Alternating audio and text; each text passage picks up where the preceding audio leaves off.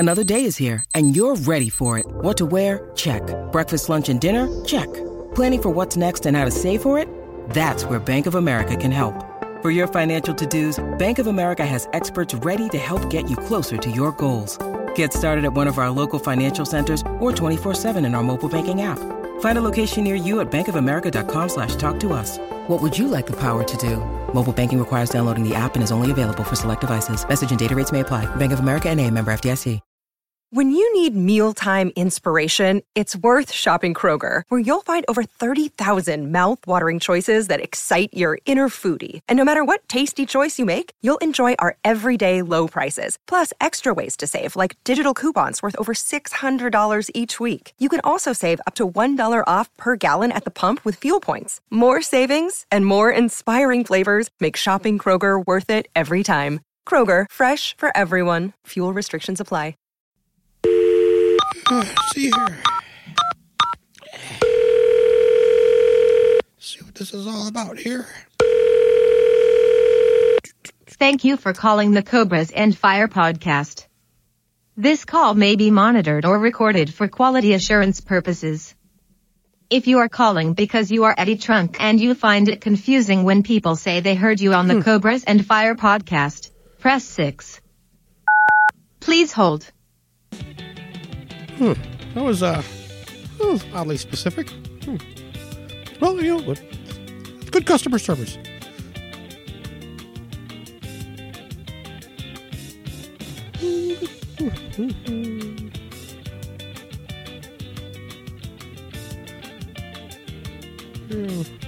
Did you know most questions can be answered using the help tab at cobrasandfire.com? Otherwise, continue to hold. For the love of Pete, can I just talk to a real person? Does everything have to be at a www dot? I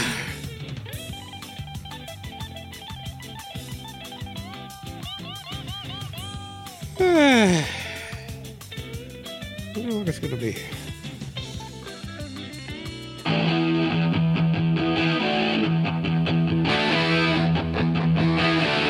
You're listening to the Cobras and Fire podcast, part of the Decibel Geek Podcast Network.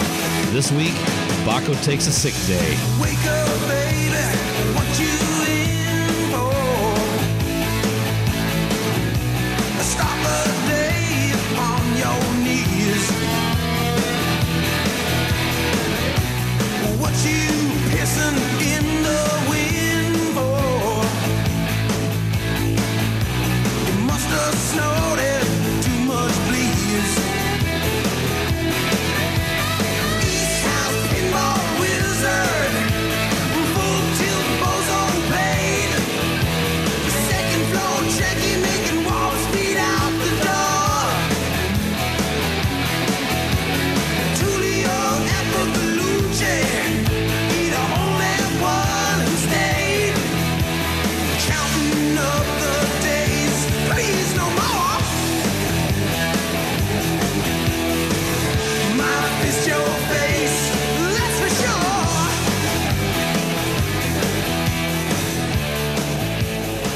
Welcome to Cobras and Fire. I'm your host, Liz Cannon, and I am joined direct from the infirmary. Baco, how are you, sir? I would like to say I'm doing well, but I'm feeling better. I know you talked to me a couple days ago, but yeah. I've come down with some sort of flu bug this last week, and I thought it might have been cat scratch fever because I got into a fight with one of my cats. Interesting. So, yes. But it turns out I just got the fucking flu. Interesting.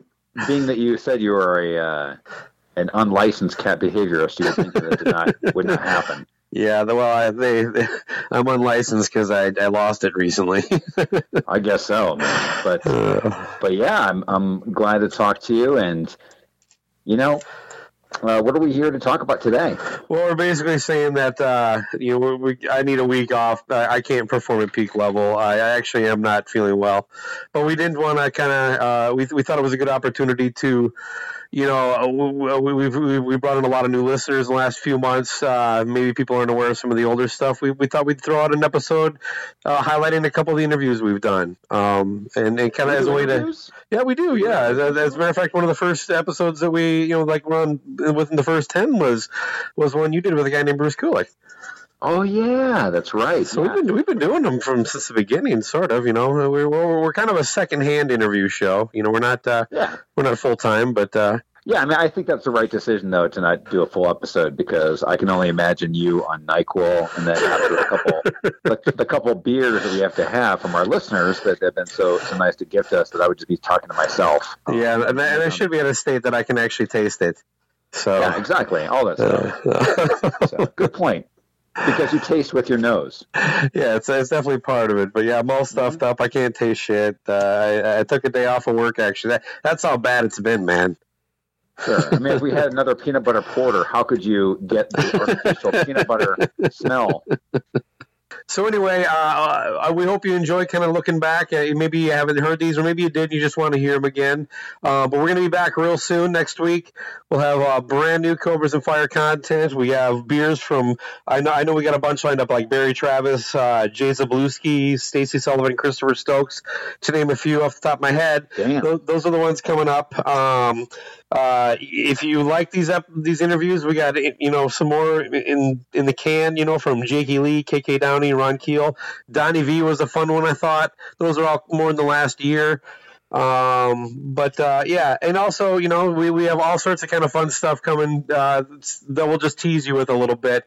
We'll be announcing all sorts of plans for Rockin' Pod that will never happen, and and we do actually have a kind of a Pod Crash series coming up that I think the listeners will enjoy.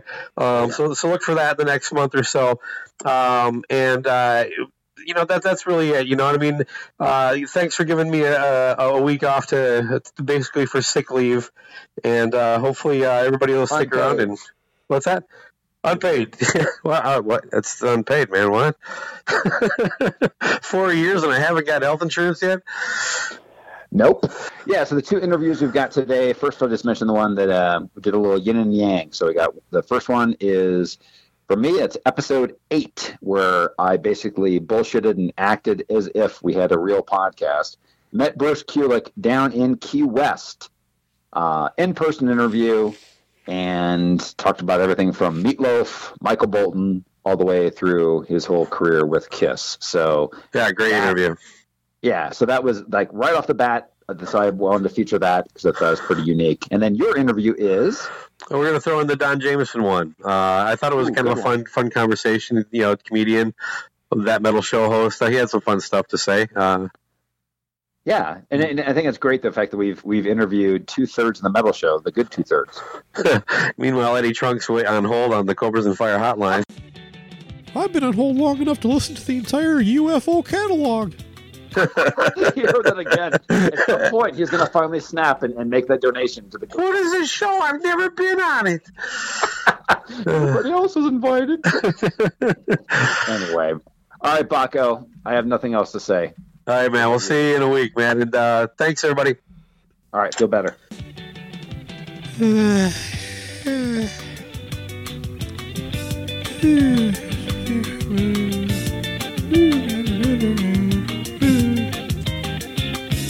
We appreciate your patience. Were you aware of the Cobras and Fire Buy Us a Beer campaign? For only $5, you can help keep the show on the air. Go to GoFundMe.com/AbsolutelyDrink for more information. Please continue to hold. For the love of God, I have places to be.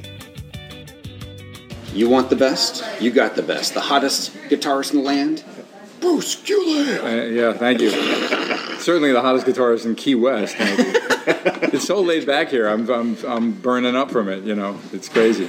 When you were on tour with Meatloaf, did you ever see Meatloaf eat Meatloaf? We were offered Meatloaf at many, many gigs. Actually, not even was offered. Was that part of the rider? We made a point to never put it on a rider because it got very obvious. The machinery to get Meatloaf known, it didn't happen automatically. It was a struggle at first. there was money behind us to tour, and I was, of course, not on the record. That's Todd Rundgren, who produced it and played all the guitar work, who I love and have worked with at the Fantasy Camp. But my brother and I were the two lead guitarists, my brother Bob and I, and it was our goal to kind of recreate. It was a big band, 9 people, you know, and Massive. and by the time we did a few early dates, like the first one with Cheap Trick, we were booed off the stage. Okay, nobody got it. But this was after Bat Out of Hell, wasn't it? Well, it was. I'm talking about really the first gigs. So yes, we were promoting the record, but no one really knew it yet. Right. Okay, so they see this. He was really large then. Okay, 300-pound guy in a tuxedo and a full band, and they're like, you know, screw you, get off the stage. You know, it was. Oh my God, you know, Meatloaf talks about it. I know. He remembers it pretty well. Anyway. A lot of money eventually was pumped into it, of course. We played the CBS convention, and I'll shorten the story to just we got all the support in the world, which meant we did a lot of radio, because back then you did break a record with radio. Right, had to happen. And once the record company got behind it and the radio stations played it and people responded, you can't force people to respond, but they did. There was something really incredible with Steinman's writing and Meatloaf singing and the music and Todd's production. So every radio station would show up at every gig, and then there would be like a meet and greet, and there'd be and then invariably there'd be Meatloaf. And the disgusting part was, you know, I like Meatloaf actually, but they made it look like a cake because you're celebrating something. You don't bring a meatloaf to a party, right? You bring a cake, but they made it look like a cake by putting cream cheese on the top. Well, there's the icing. Yeah, disgusting.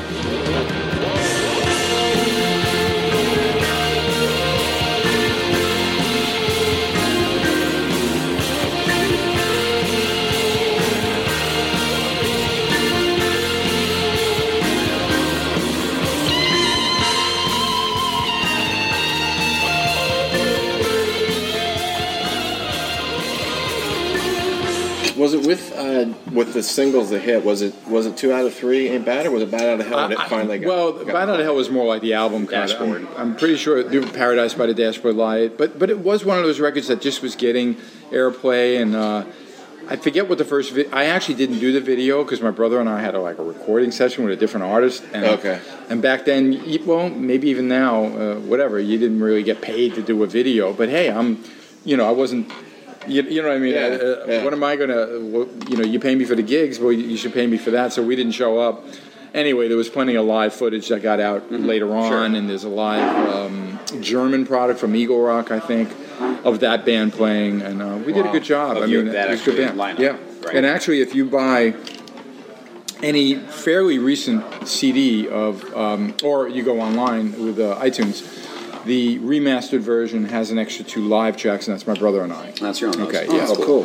I think Bob's on the right, I'm on the left, and I tell you, it was a great band. I'm still in touch with some of those guys, and it's amazing to think. Without that, I'm not so sure I would have understood what it would be to be with Kiss. In a big production, right. Knowing an arena tour and flying and touring the world. So it was a very difficult year for me, but it was very important for me. Yeah, very good initiation into it. Yes, exactly. Makes sense. Mm-hmm. Is that the end of the story? That's plenty of Meatloaf. Anyway, so the next stage was with Michael Bolton, correct? Yes. I'll be honest with you. I love his music. I do. I'm a Michael Bolton fan. For my money, I don't know if it gets any better than when he sings When a Man Loves a Woman. This is the tale of Captain Jack Sparrow, pirate so brave on the 7 seas. What? A mystical quest to the island of Tortuga, raving like sway on the ocean breeze. Yeah, that was kind of weird, but we're back in the club, buying up the bar so the groupies. Michael was a Connecticut artist. You know, my brother knew of him before but I did get to play some local gigs with him. Blackjack. Before Blackjack, actually. I would back him in a club. He was a soul, kind of more of a blues rock artist. Yeah. It's interesting, his first recordings. And he worked really hard on putting together a couple of key songs that got some label interest, but they really wanted him to have a band. Hence, reaching out, actually, both to Bob and I. And Bob had some other things going on and wasn't that comfortable with that situation, and for me, I was attracted to it. So I carried on, signed a record deal for what was Blackjack. Gotcha. So related to that, on the Wikipedia, and I got to read this because I want to make sure I have it right. Okay, so when you were in Blackjack with Michael Bolton, when you did, like, had a great song, like a good co-write, or you just killed it on stage, they say that he allowed you 5 interrupted minutes staring into his dreamy blue eyes as a reward. Now that you made up, come on. You know. we were there, man. I got 10 minutes, right? Yep. He really, Michael and I saw the kind of like strength he had on stage with people, and I learned a couple of really cool things from him. He even though I thought he was kind of like a very funny and manic person, you know what I mean? I remember him being late for the audition because he had to find the right shoes. Well, there were monitors in front of the stage. You could have been barefooted. It didn't matter. Yeah, you know what I mean? Because you did it at one of those nice rehearsal places in New York. So there he is, literally late for the audition to buy shoes. But Michael and I, kind of coming from very humble beginnings in, the East Coast, he knows I have a tremendous amount of respect for him. And it was interesting, years later, I was able, obviously, he was known as a strong songwriter, and Paul was aware of him, and they knew Blackjack. In fact, I remember Kiss played on a radio station because they don't support a lot of other bands all the time, but they were doing some publicity for either Lick It Up or no, the Lick It Up would have been too late. It would have been like Destroyer even or something, because our record came out in 79 or whatever. Something that around that period of Kiss, 78 to 80, said like, anything you want to play, and he wound up playing Blackjack. Right. You know what I mean? That actually Paul would play that. So they were aware of us. Getting Paul Stanley and Michael Bolton together was quite interesting, and they wrote a great song, of course, Forever. Yep. And one of your best solos. Thank you. Yeah, and I love the fact that I had that opportunity to play an acoustic solo in it. Yep. So, it's kind of interesting for something from my past to then connect to the Kiss gig, and it's still something that Michael talks about, when he's performed and all, right. And on occasion, Kiss still does it too. So, and I obviously, whenever I try to gig in my world, I'll do that. Not Grand Funk, of course, but saying when I do things related to just me. So that's kind of nice that Michael, dreamy blue eyes or not, got to write Forever. It's a privilege. Yep. But okay, so with that, that's a good segue into kind of just breaking down how I got completely into a Kissaholic and obsessed. And, there's some people who get in the 70s, etc. Sure. Well, I was 18 when Revenge hit the streets, and got it the first day, and then from there I started going back to checking out On the Shade. I did the Exposed video, and that's my next question for the Exposed video. And I just love the bigger than life everything and silliness of it. Right. Now, who cut and pasted your head? I'm glad you noticed that. Yeah. On that cover. Yeah. Well, why were you not there? What was the deal? Of course, Eric Carr and myself were there. Okay, we were filming, this wacky script that had very little of us in it. Yeah. And you have to really, put your time capsule kind of hat on, to know video, even that's going to come out on a VHS tape, was extremely new then and exciting. People, I can actually buy something that my favorite band did, and you know what I mean. And I think for Gene and Paul, it was like an incredible opportunity for them to showboat in front of the camera. And they did. Yeah. Gene already, you knew that he wanted to be in film and TV, and he started to do things predating that video. Paul, I think, certainly considered it, but I don't think he was aggressive about it as Gene. But so there you go, in a very heavy-handed way to further their own agendas. The two of them really took charge of this thing, since the money was there from the label, and this fantasy life of being a rock star was presented to the fans. I had my couple of meager lines, which were pretty funny. Bruce, is this the documentary? Yes. Edit her out. Paul. Edit her out. Edit her out. And there was a bevy of very hot women running around. They were all hired through some sort of agency, through the, people involved that knew how to film us. And, How long did the band stay there all together in the house together? We probably shot, and nobody lived there, of course, and they made it like it was Paul's house, although, he always has had lovely homes, but, if you're going to have all that commotion going on, you're not doing it in your own house, But in L.A., everything's make-believe anyway, so, they rented a nice place, and they had that crazy guy with the eye that goes this way, but I think there were lots of opportunities for photos. I, of course, got the photos with Eric with the monkey. You know what I mean? And actually, that was with my camera, and they realized whoever was covering it really didn't cover enough to realize for the package it would be great to have a lot of photos. Sure. Okay? So I think when Gene and Paul auditioned the women, and again, they all came from like some porn agency, okay? Which is ridiculous. I know the girl I was chasing was some Brazilian porn star, okay? I recognize some. Right, there you go. I didn't say that. Yeah, you didn't say that. But all I know is we weren't there when that photo happened, okay? And they wanted to use it badly, so they had enough shots of, like, Eric and I, so they literally... Back in then, that was a popular job, the guys who used to have to cut and paste. Yeah. It was before Photoshop, Adobe, no Photoshop, right. Scissors and glue. So, and it's interesting, you do know it, but I've mentioned it lots of times when I've signed the product, because it's been on even Laserdisc and stuff. I go, we were chopped in there. They go, really? You know what I mean? So they pulled it off, okay? Yeah, no, but it's very lame. I wish I was there. It would have been a nice shot. Exactly. But anyway... You are right about that, though. All right, confirmed, 100%. See, this guy walks into a doctor's office with a frog on his head. The frog says, "What's wrong with you?" And the doctor says, "It started with a bump on my ass." I blew that one. I did.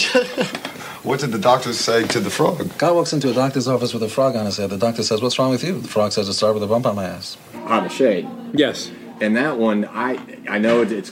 I think it's underrated. I was actually talking about your work about it too. I think there's some, and it's kind of funny. I read the commentaries, I guess, on your songs, and "Love's a Slap in the Face" has always been one of my favorite songs. I think it's a good Gene song. You didn't realize the it was a drum machine, awesome. though, huh? I didn't realize it was a drum machine until it got pointed out. And then I was like, how did I not know that was a drum machine? Because you're not listening to that. You were listening to a song, and it doesn't really matter. And it was part of it was it's Kiss. Yes. Why would you have a drum machine? I did make a kind of Eric Carr. I made a point about it. No, I wasn't being vicious about it. It's just, but it's the way it went down, and I know it bothered Eric, of course. But either way, it's not to ruin the enjoyment of the song. And actually, I was pleasantly surprised with "Hot in the Shade" after going a track by track. At the time, I was kind of like, "Do we really need 15 songs?" Right. But Gene and Paul were both producing, and they compromised by. Right. I'll give you this one if you give me that one. Almost, I guess. But none of, look, there's some great stuff with "Hot in the Shade," especially "Hide Your Heart" and "Forever," and even Cadillac "Rise Dreams. to It" and "Cadillac." Yeah. I didn't, Cadillac Dreams. It's funny, though, because Cadillac Silver Dreams... Spoon I liked, Cadillac Dreams gets... love Silver Spoon, but, Cadillac Dreams gets slogged a lot. I have no idea why. I picked on Gene about that one. Yeah? I actually said to him, I really don't like this song, but and he goes, okay, I wasn't telling him not to do it, but to me, it just seemed a little left turn. But I think he was getting into Adamant or something. Somebody horns in it, right? Yeah, there was something different going on there that I didn't understand. I mean, look at his solo record when he finally put out "Asshole" was very interesting. Definitely odd. I mean, I liked the tracks that Eric and I worked on with him, but the other stuff was odd. So So anyway. Look, and every record's going to have it's not for the artist to decide which is the good track or not, and being a band in the same way that the Beatles had very varied material on every record. Right. And some people, I prefer the Lennon songs, or really Harrison has the best songs on this, or I love Ringo, whatever it is. Right. So it doesn't matter. Yeah. Yeah. And that's part of it, too, I wanted to bring up with "Hot in the Shade" is, that's not something that people know, a lot of them, every single minute of the album production. Mm-hmm. So, how bad was the financial situation, or what was the decision, I guess, leading into when you? I know that you went full out on Crazy Nights with the right with Neverson and everything production, but there wasn't a bad situation for Kiss about "Hot in the Shade." What happened was there was a climate of change in the music business where doing things a little more rough and ready seemed to be more popular, okay? Mm-hmm. And I do think that once the demos started coming out good at a demo studio, they didn't want to bother to move into the fancy place. You know, I'm I can't just like take a time machine back to that year and see how I was feeling or what mindset exactly they were into, but they knew that it wasn't really going to sacrifice, and even the idea of keeping the drum machine instead of recutting it for Eric was solely based on, it sounds good like this, we like it, you know what I mean? Is that a fair enough excuse to leave it? Maybe, maybe not. Yeah. But it wasn't like the band didn't have the money or they were trying to save the money. So I did take a little offense to.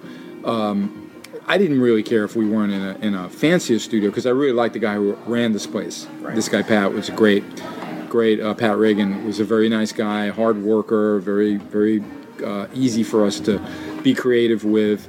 So in that way, that was I bet him also being the owner of that studio was a lot of the reason why we just stayed there. Yeah. Because as soon as you go somewhere else, everything changes. You know what I mean? So both of them were doing demos there. Both of them were happy with what they were getting. Right. This guy's getting it. All right, we used some tricks. We used some drum machines. He did some programming. You know, things like that. Yeah. So we just stayed that course. But to say it had anything to do with finances, no. It just had to do with, well, we went that route, and, you know, why don't we just do this? Maybe, you know, who knows? Maybe being more rough and ready with it will make it better. Yeah. I don't know. Yeah. You know, because they just kind of threw it at the wall, and it seemed a lot more true than some of the other. I mean, in the more just straight up rock zone. And I don't know, any other stuff from that specific album that kind of. I just thought that we worked at it. I just was surprised that we were finishing 15. Okay, but then again, a CD can hold all that material. You know, so why not? Right. Who knew that later they'd want to release it on vinyl again? Right. You know what I mean? Yeah. And back then, that was like a real teetering point. We probably put it out on vinyl, but vinyl was probably really starting to like fall off the map already. So CDs were everything in the late 80s for sure. I had it on tape. Oh, really? Yeah, okay. Because I had the Sony Walkman. Right. Yeah, the actual By the way, tape's coming back now. Metallica just put out that cassette. You know, go figure. Now it's the #1 cassette. Of course. I don't think it has a lot of competition, though. Yeah, exactly. Lars wins another.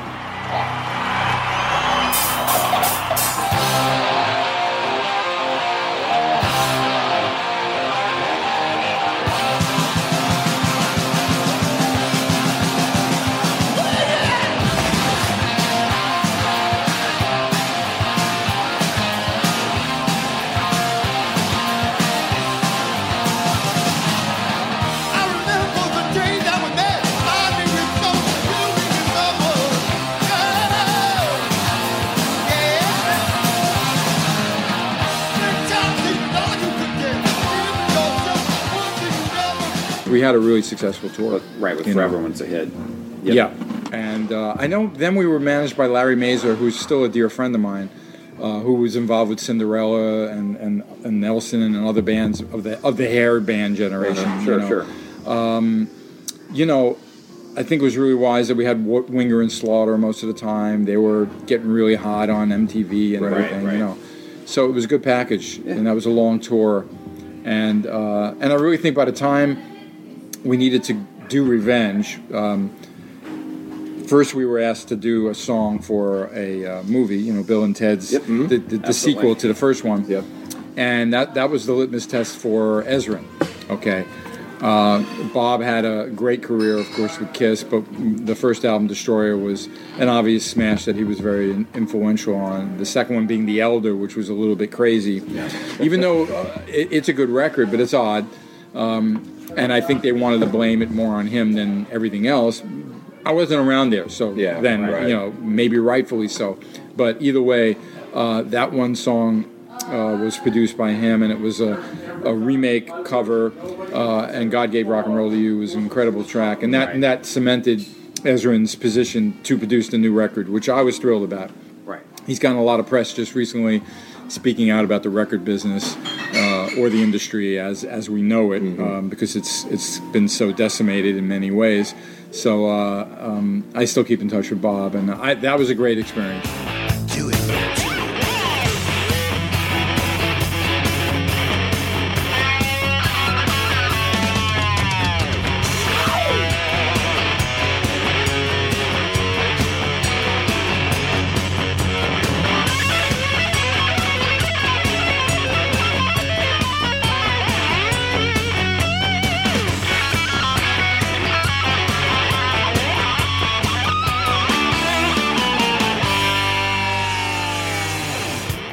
Yeah, I'd prefer when Kiss is produced. Even if, in the end, it's not your favorite record, but at least for me, I know that Gene and Paul always have a point of view, and sometimes they don't always agree, so then there's sometimes compromises because of it, even though they have an amazing working relationship. Right? Let's not criticize that. Look at the success. But the key here is an outside person isn't going to be swayed too much by that inner dynamic. You know, and even if one is a little more buddy with one than the other, which is usually what happens too, there's still that they're not in the band. Yeah. You know, but that's why for me, I'll always mention Revenge as being my favorite experience with recording with Kiss. It was a long period of time. Ezrin gave me many tasks, and I knew I was dealing with like a mad professor. You know, this guy. There's no mystery that he was involved with some amazing things. He's super talented. He is a bit eccentric at times, but that's okay. Yeah. You know, with all great talents, there's some quirks that they seem to have. You know, but I really learned a lot working with Bob. Really did. Now, did you ever pull Gene aside during that and, you know, like on Prisoner of Love and Cadillac Dreams, you just gave a little bit of feedback about the Spinal Tap reference in... No? I'm sure he was aware of it, but I don't think he cared. Yeah. Okay. And if he wasn't, I don't, you know, we're Kiss. They, you know, so what? you know what I mean? Hot damn, below the above. Want a lot of woman with a lot of love. Well, thin to sin, but it's plain to see. It don't mean spit to me.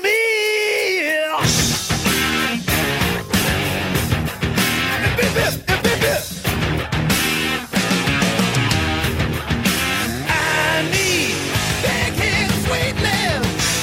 Make a man out of me. The bigger the cushion, the better the punching. Most definitely. I need a whole lot of oh, to keep me satisfied. I need a whole lot of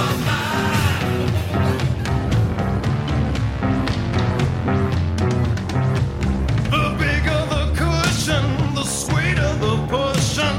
That's what I said. The looser the waistband, the deeper the quicksand, or so I have read. My baby fits me like a flesh tuxedo. I like to sink her with my pink torpedo. Big bottom, talk about bum cakes. My girl's got 'em. Big bottom, drive me out of my mind. No, that Revenge, like sonically, is just that. I used to wear the thing out on headphones and just great record, amazing. Yeah. All the guitar. That's my favorite guitar work by him. Just happens to be. And there was a real point of view that the guitars would be really, you know, very vicious if necessary, and I did do as much creatively as I could to make it memorable. I knew how to double myself. I could, you know, whatever Bob threw at me, you know, and it was almost like doing a Beatle album because I see him play around with gear the way the Beatles would experiment, and I was like, why are you distorting the compressor? Check it out. You know what I mean? I hear it by itself, doesn't sound good. Then in the track, you know, that guitar part with the other one, I'm like, that sounds great. You know, again, these kind of like very creative, you know, techniques to do things really special. So again, that was a great experience. I have actually a follow up to Revenge. One question actually. Car Jam. Car Jam's phenomenal. Thank you. It's just, and it's a great tribute to Eric Carr, obviously, when he passed. On your blog again, or on your website, you talked about how you were in there the next day after Eric's. Yeah, we flew back, and whatever the next day to work, we're back in the studio. Yeah. What was it? It was just we got to get this down. Yeah. And it was just pressure on. Well, how did you kind of do it? Once they realized that they wanted to add that to the record because they did have those tapes, even though it was something from the past that Ace was involved in too. Right. But the drum solo would be perfect as a tribute to Eric. I'm glad I didn't know the song too much in the earlier version or any remake of it. So for me, I was really fresh on it. And, I'll be honest, and I think I've said it before, but it's true. That was devastating for everybody, emotionally. So to work and play your instruments and be creative and do something like a tribute, it wasn't. That was good therapy. Yeah, that's so good. I did enjoy playing the guitar. I remember it was just my old Les Paul plugged into the Marshall. There aren't a lot of, crazy pedals or wacky sounds. It was very straight ahead, and I did my guitar riffs, and it came out really good. It's tight. Mm-hmm. I mean, especially for instrumental, sometimes it can go one way or the other. Sure. It's always awesome. I mean, if I could think of a band, it would be like I would think Moby Dick, from Zeppelin.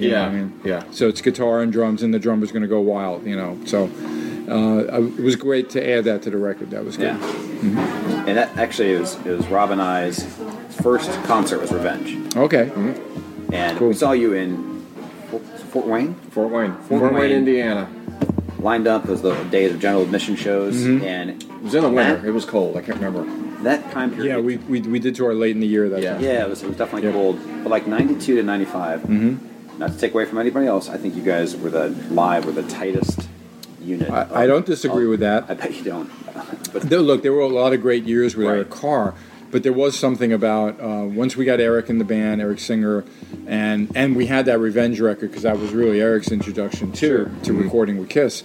We had this. I guess there was a new vibe and a hunger to be great, and then to celebrate some of the old material as well. We actually dug into the past a little more than I did during the other years. And Eric being a big Kiss fan, actually, by nature, Eric Singer, he went to see them, when they came to Cleveland, you know what I mean? Yeah. So all of a sudden we're doing, like She or Watching You, and it's the greatest set list. Yeah. Everything that was great about your era. Right. About that, and then... So I was excited to... bring it up a notch. It's not like I have a favorite one, but I do most of the time. Well, if I'm trying to show somebody some arrangements from the Asylum record, it will be more likely versions live with Eric Carr. Okay. But the later stuff, if we're going, then it's usually from Alive 3 or some of the cool bootlegs that I have with Eric Singer and myself. Right. And there's some really, great gigs that we used to do. I was very, very proud of that band. Well, Live 3 kind of shows that. And so does Unplugged, That was the four of us. Yeah. And then, of course, the special couple tracks that had the other guys, Yeah. But, yeah, great band. And look, it didn't come to an end because we weren't a great band. It came to an end because of that cycle of culture and the idea that... Old is new. Yeah, and the fact that if they didn't do it then, I'm not sure like how much longer they could have waited. So I understood it, even though it was hard for me. But exactly. I got it. And so that kind of segues into the fact that I told you it was the tightest for me version of the band is when I was waiting for Live 3 to come out. And I found out later, that parts, just like a lot of the Live things, are cleaned up and whatnot. But I was like, why? Mm-hmm. Why would you even clean it up? Because I've seen bootleg, they have the bootleg on Kisstory and stuff like that of the show, and it was exactly as I remember. And I think back a lot of times, I'm like, I think that was one of the best concerts and performed, just straight. It was just great. So what was the decision, I guess? There are certain tracks that I guess were all, this is only information that's out there. Right. And, I guess... some tracks were just redone in the studio. Oh, the cleaning up. I thought you meant we did something X-rated and we were cleaning it up. Okay, now I get it. Yeah. I'll be honest that I know most of my stuff didn't need to be touched up. Right. There were certain things that weren't recorded properly that needed to be looked at. Generally, we didn't have the crowd sounding as proper as we needed. And we did have a great crowd. And then when you're listening to the tapes and where's the crowd noise? You know what I mean? And it's like anemic sounding because it wasn't recorded well. I love Eddie Kramer and maybe live records aren't his thing. I mean, I don't have to, he's an amazing, engineer producer. He did Hendrix and Zeppelin and of course some Kiss stuff. But that live record, there were just some things that didn't happen right. So I know that we did need to touch up some things and put it together a bit. But I think it was done well because, and I was there a lot for the mixing. I wanted to be there. Same thing for Unplugged. I wanted to be there. Yeah. And, it's still... I have original tapes that it was taken from, or meaning I remember we recorded 3 shows, and I know most of it's either Indy or Cleveland. Actually, what it turned out to be. Yeah. But these board mixes are not, it's not like it's a world of difference. Again, it's a board mix, so it doesn't have. You can't put out a board mix because you get the moves from the mixer. You don't really get what it sounds like in the crowd. Sure. But I don't think a lot was repaired, but I do know there was a lot of issues with the crowd noise, some of the drum things. Although Eric never redid the drums, but. I might have actually touched up a couple of guitar things, maybe some vocal things, some introductions maybe needed to be done, but it's a long time ago, so I don't really remember. I was just kind of shocked because of all the times that needed some cleaning up. It didn't seem like that was the time. I know for a fact that, and I can't swear to everything that was or wasn't done, but I can tell you it was less than what was done. Other ones on Live 1 and 2, and I wasn't around then, but I've just heard things that like, oh yeah, we did this to that, I mean, I don't even know what they did. Although those records, they defined Kiss in that generation, so even I was, like, whoa, listen to this, I prefer those versions to a lot of the studio stuff. Yeah, all of the studio stuff. So and anytime anyone wants to say to me, I love Alive 3, and I've gotten that a lot. I never feel like guilty in the least, as if like, we fooled you. No, I mean, I'm always like, thanks, because I'd say 95% of what I believed I played and Eric played, and even probably the bass, just maybe some of the vocal stuff was touched up. Yeah. Is from the performance, Sure.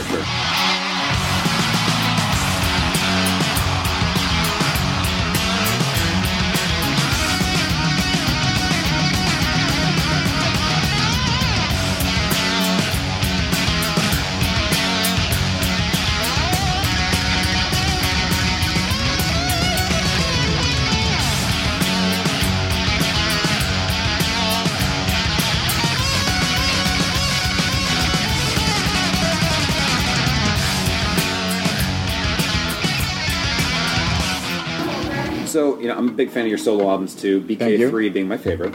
Thank you. Happens to be the favorite. But, if I had to put my second on the list, I would say that my favorite solo album by you is Carnival of Souls.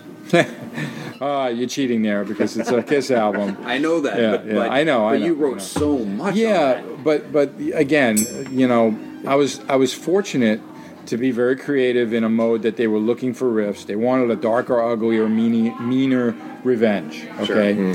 So I've told this a million times, but it's true. Well, if you like that record, you could thank me because my creativity at the time was pretty good by doing darker, uglier, meaner riffs, and feeding them, both Gene and Paul.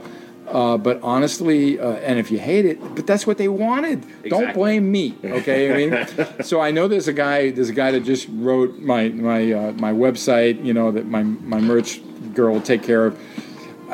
Carnival Soul is my favorite record. He's from Ireland, and he's going to send the album in to have me sign and ship it back. That one product. I mean, it costs money to ship and all that, but that's what it means to him. You see what I mean? Yeah. And I get that. I'm proud of the record, even though I do think it could have been mixed better, but there was a lot of stress going 100%. on then. Yeah. Toby was under a lot of grief from more Gene than Paul. Paul was already, the reunion's going to happen, so no, whatever. Yeah. His attention was distracted, and there wasn't much I could do to save it. Gene would come in there and in a heavy-handed way. Wait a minute. Turn up the faders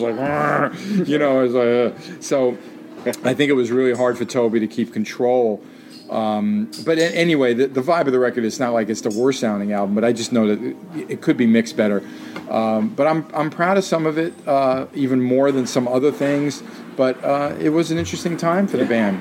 Absolutely. For me, imagine this. Here I am. Wow, now I got 9 co-writes on a Kiss album. Mm-hmm. Wow.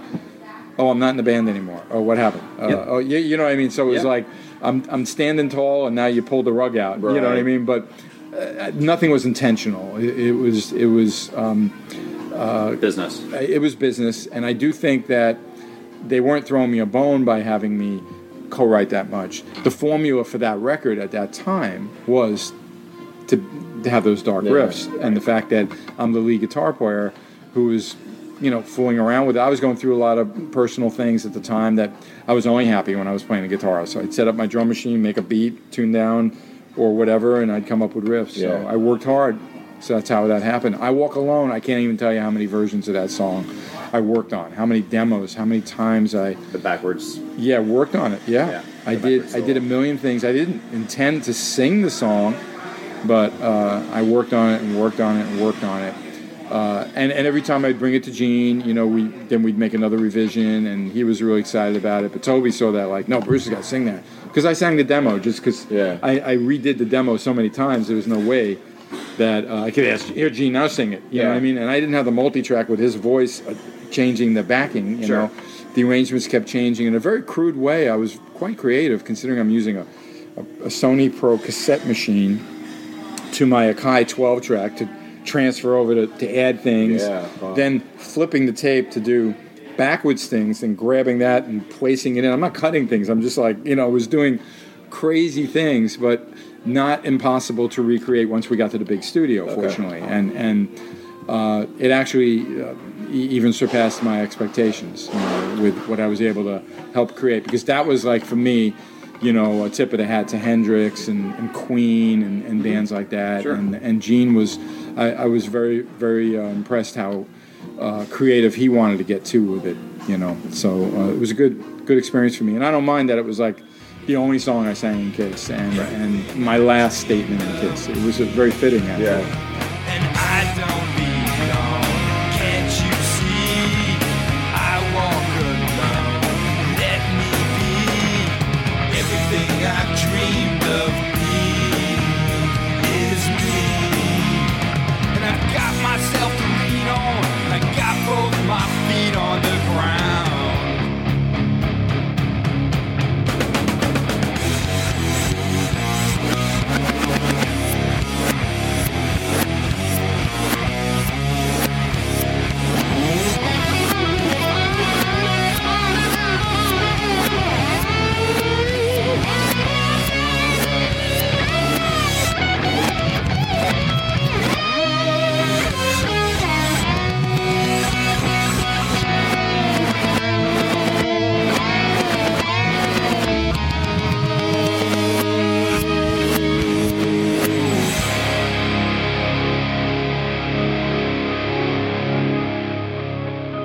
So they just recently had on Decibel Geek they do this thing called Albums Unleashed, where they sit down with a producer. Right. And they actually had Toby Wright there. Okay, yeah. You know, I didn't follow all that, and I've had a couple people tell me. Okay. I have to listen to that. I saved the info. Yeah. Because I know he talks about Carnival Souls a lot in depth, right? He does, but his, and that's why I was going to ask you this if you had a better recollection. His recollection is kind of, I just heard the song again, now I remember about this, and things like that. That's why I got to listen. He might spark some memories for me, too. Yeah. So, but his vibe was, or his memory was that when the call came in, that, you know, we're getting the band back together and everything within the studio, that they basically left you to kind of finish it. I think was kind of the vibe. Well, you had so much involvement in it that it was like, we got to start this. Well, at a certain point, that's like half true. Okay. And I don't think it was intentional. It's just they kept it real quiet. They were negotiating with Ace and Peter's representatives by the end of MTV, probably even during the actual making of MTV, because even though I don't know this as a fact, it's pretty clear when I add up all the pieces of the puzzle, is that, yeah, Ace and Peter wanted to do a reunion tour badly and weren't going to be so agreeable about Unplugged, which MTV was insisting on having Ace and Peter involved, unless they were able to make a decision that how could they make that a reality, meaning to actually tour in makeup and do that. And once everything was ironed out, which was not easy, okay, and again, completely, I'm in the dark, okay, so is Eric Singer, but they want to make that happen because there's big money on the stakes, the people that are trying to make it happen. MTV is going to get the score of Unplugged with the reunion, and then here you go, everybody can, like Star Wars, relive something, you know, after it's been gone all those years, you know. So by the time that they were willing to talk to Eric and I and explain what was going to happen, we were a little more than halfway, almost 3/4 done with the record. Gotcha. So the meat and potatoes of the record, we were all there. Everybody was doing their job. Nobody was thinking about the reunion tour. They may have had some phone calls on break, or they may have had contracts on their desks back at their homes. Okay, once that was the beans were spilled, as they say, and we have our conversation, which I totally got. There was a commitment and money spent to record a record, so it's not like we're stopping the record because of the reunion tour. Right. But yeah, their focus, because they had a lot to deal with, because now they knew it was full tilt. Okay. See, full tilt. Yeah, Kiss is going to put on the makeup. That's the lovely kitchen staff here at the beautiful Waldorf Astoria in Key West. Anyway, at that point, I mean, really, there was probably just lead stuff left, and maybe some vocal things, and the finishing touches of the record, and then the mixes. Right. Of course, I was going to be there. Yeah. You know, and if it meant both of them weren't there, we carried on because Gene trusted me, and so did Paul, and. Yeah, Paul was bringing, let me see if the boots fit, you know, and he's trying them on at the studio, you know what I mean? I'm kind of like, brought them in. You know, I'm like, you know, but, you know, look, I was supportive because they weren't, you know, saying, all right, in 2 weeks your paycheck ends. You know what I mean? They were very clear that they were going to take care of Eric and I for a year. And really, they didn't know what was going to happen. I mean, obviously, once they put tickets on sale and started selling out, but what if Ace or Peter went, you know, completely rogue? Yeah. Then what do they have? Yeah. Yep. So they knew to keep this thing, you know, kind of like solid and still have Eric and I as you know, something that they can fall back on if they had to, which was smart of them, and obviously a better cushion for me and Eric, so that we can get into the next, you know, phase of our careers, you know. Yeah. So I can't really take all that credit. It's just I was there, and certainly up until that point, Gene and Paul were dedicated. Yeah. After that, it got a little bit distracting. Right. And I think for Toby, even though he got it too, who can blame them to try this, you know? And they were right, because it became hugely successful. But, you know, the focus wasn't quite the same. Right. That changed. Yeah. Did it take time after it, you know, when you're let go, I guess, you know, that we're going to go in this direction, to like process the entire experience and been like, well, that was that, and now I've got to move on. I kind of, to be honest, I always feared the reunion because I knew Ace and Peter would have loved to be in the band. Right. So for me, it wasn't as shocking as it was for Eric. Eric Singer didn't think Peter could play, and he was wrong, because Peter didn't do horribly at all. Yeah. You know? So for me, I was kind of always in the back of my mind. I was shocked I got 12 years out of it, if you get what I mean. Yeah. Right. So it wasn't too much of a shock, but I knew that I'd have to start from the bottom again, in a sense, which is what I did with John Corabi with Union. So let's go into your solo albums. Mm-hmm. If you could kind of break down, because I know Rob has less of a threshold for instrumentals, but I like instrumentals in general. But I try to keep it melodic, the instrumentals. Yeah, that's what I'm saying. Like, what is the art of? Because I love Paradise and Monster Island. Right. What's the art of not making an instrumental? Well, there's you know what I mean? Yeah, too much of a wank fest. Okay. Correct. Yep. Look at me, look at me, look at me. That's a riff. Eric sings that very well. Anyway. I'll give you just the backstory on the 3 records, because they all have an evolution of myself, okay? Audio Dog, by the time Union ended, I realized I want to do a solo record, you know? I mean, it's not so much that we all, like, broke up the band. It's just we hit that wall where we didn't know what we could do, you know, because we just did it all. And I had a lot of leftover material that I showed Kiss that I didn't get to. I mean, Old Man Wise for Union was something left over from Gene and I, okay? I just want to jump in. Well, how did you get connected to Kurt? And Kurt Cuomo was someone I met through... There's so many songs, right. Kurt I met through Paul Stanley, because Kurt and Paul wrote some things when Paul was, you know, kind of dabbling in just being, like, writing songs. Not necessarily for Kiss, you know, to have, like, a catalog, because that was very popular then, and there were publishing deals and people that would put you together with different people, and somehow Kurt and him got along, and that's how I met him. and I got involved with Kurt. I asked Kurt to help out with the Union record, and then past that, I realized the first solo record, obviously Kurt could help me too, so I recorded it at his studio. But that all the material from that started with stuff in the closet that were left over. I remember Gene liking this music, but we never developed it. You know what I mean? Yeah. What do I do with it? Yeah, right. And then a few of them were obvious that I wanted to be able to sing, and some were just like, I hear a melody for this. This could be my way of doing a Joe Satriani. No, I'm not Joe Satriani. He's even more.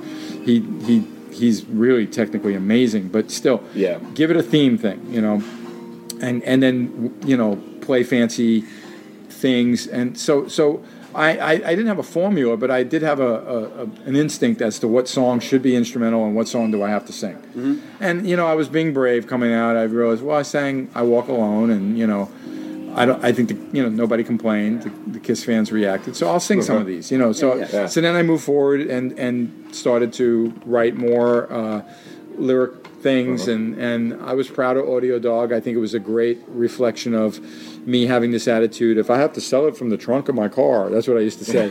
Little did I know that DIY kind of thing was really the future of business. Stage at that point. Yeah, and I didn't look for a record deal. I didn't ask anybody to help. I funded it myself, recorded it with Kurt, started printing 1,000, another 1,000, another 1,000. I probably sold close to 10,000 of that thing through those years, which was amazing. That's on the website. Right. Yeah. And then I did distribute it to some. There were more of that back then in 2001 than there is now. But that's what I did. Okay. Transformer, I realized, 2 years went by and I'm busy with Grand Funk, traveling all around America, and I'm just like, let me write this. Well, let me write this. And I just started writing the lyrics on the planes, keep me busy. I know I can sing this, whatever. And I pushed myself again to get in the studio. That one I asked John to sing a song on. Yep. And there's Transformer. Okay.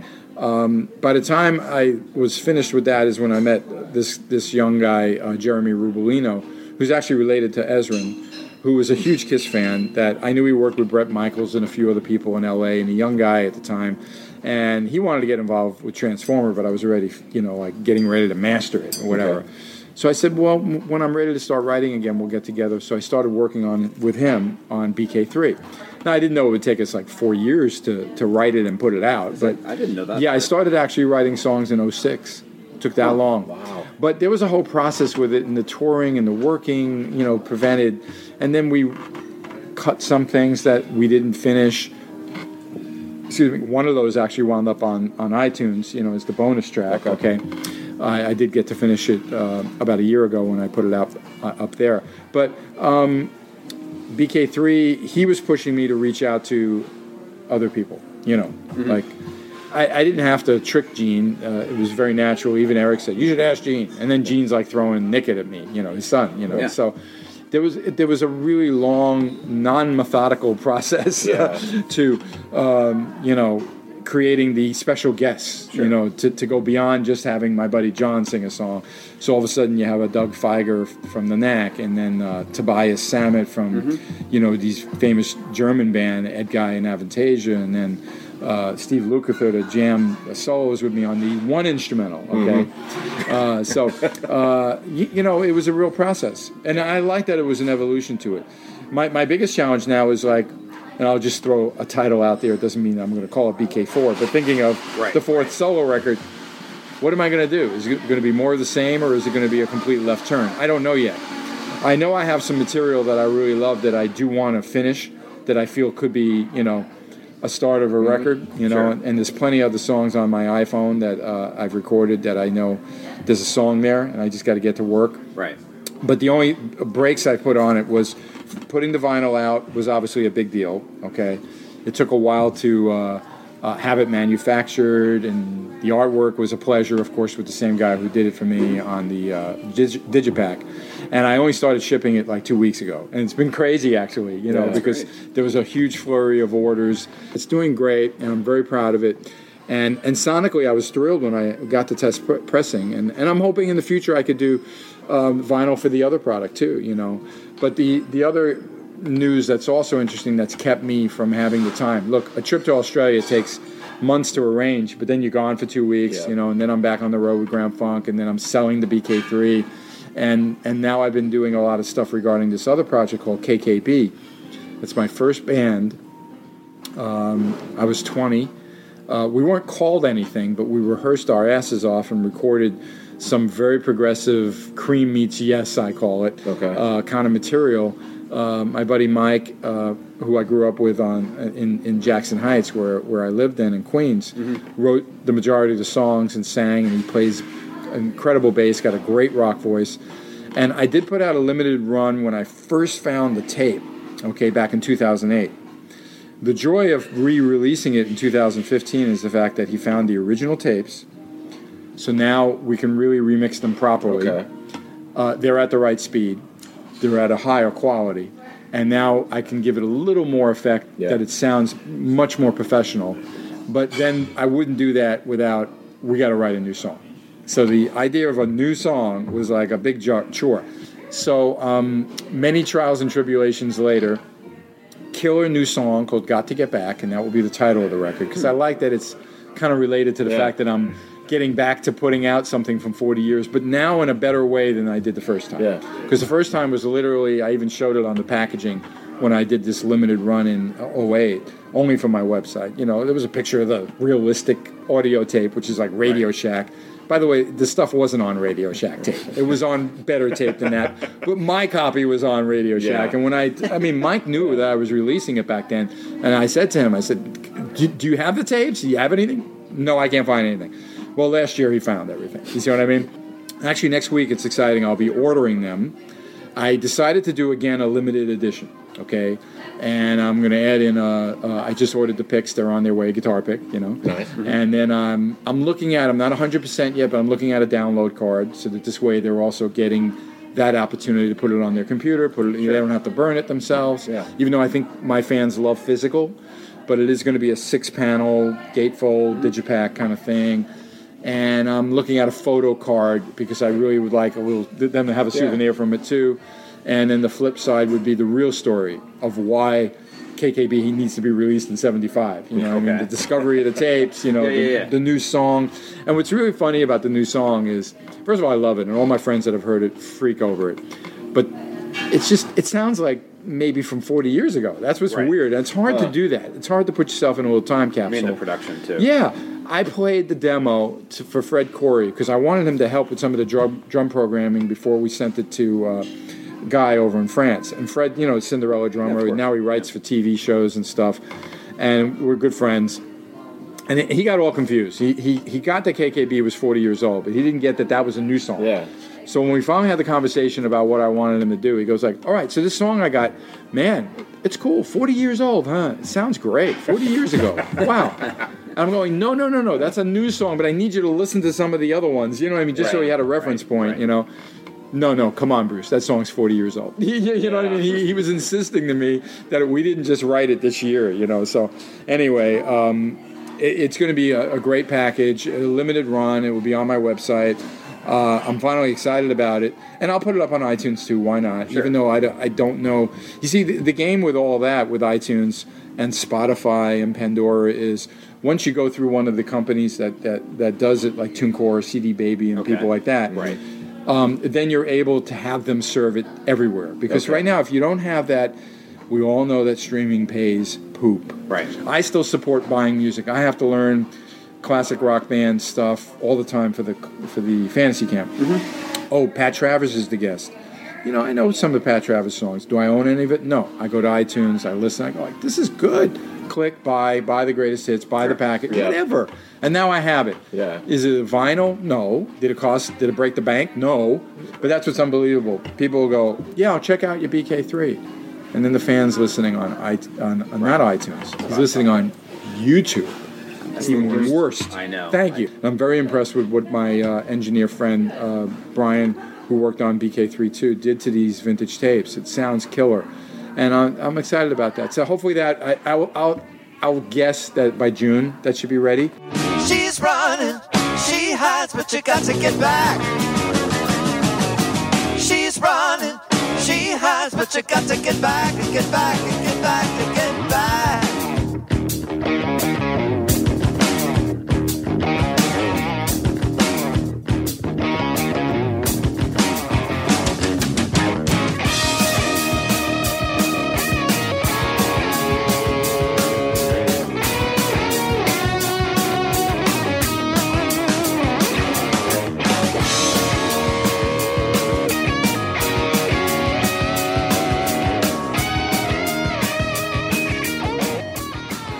I don't want to even begin a conversation about the 99 things that are wrong with the record industry right now. It has changed. Everything's changed. How would you like to be a photographer nowadays compared to 25, 30 years ago? A million photographers. Anybody that has a camera is a wedding photographer. And now people enjoy a concert.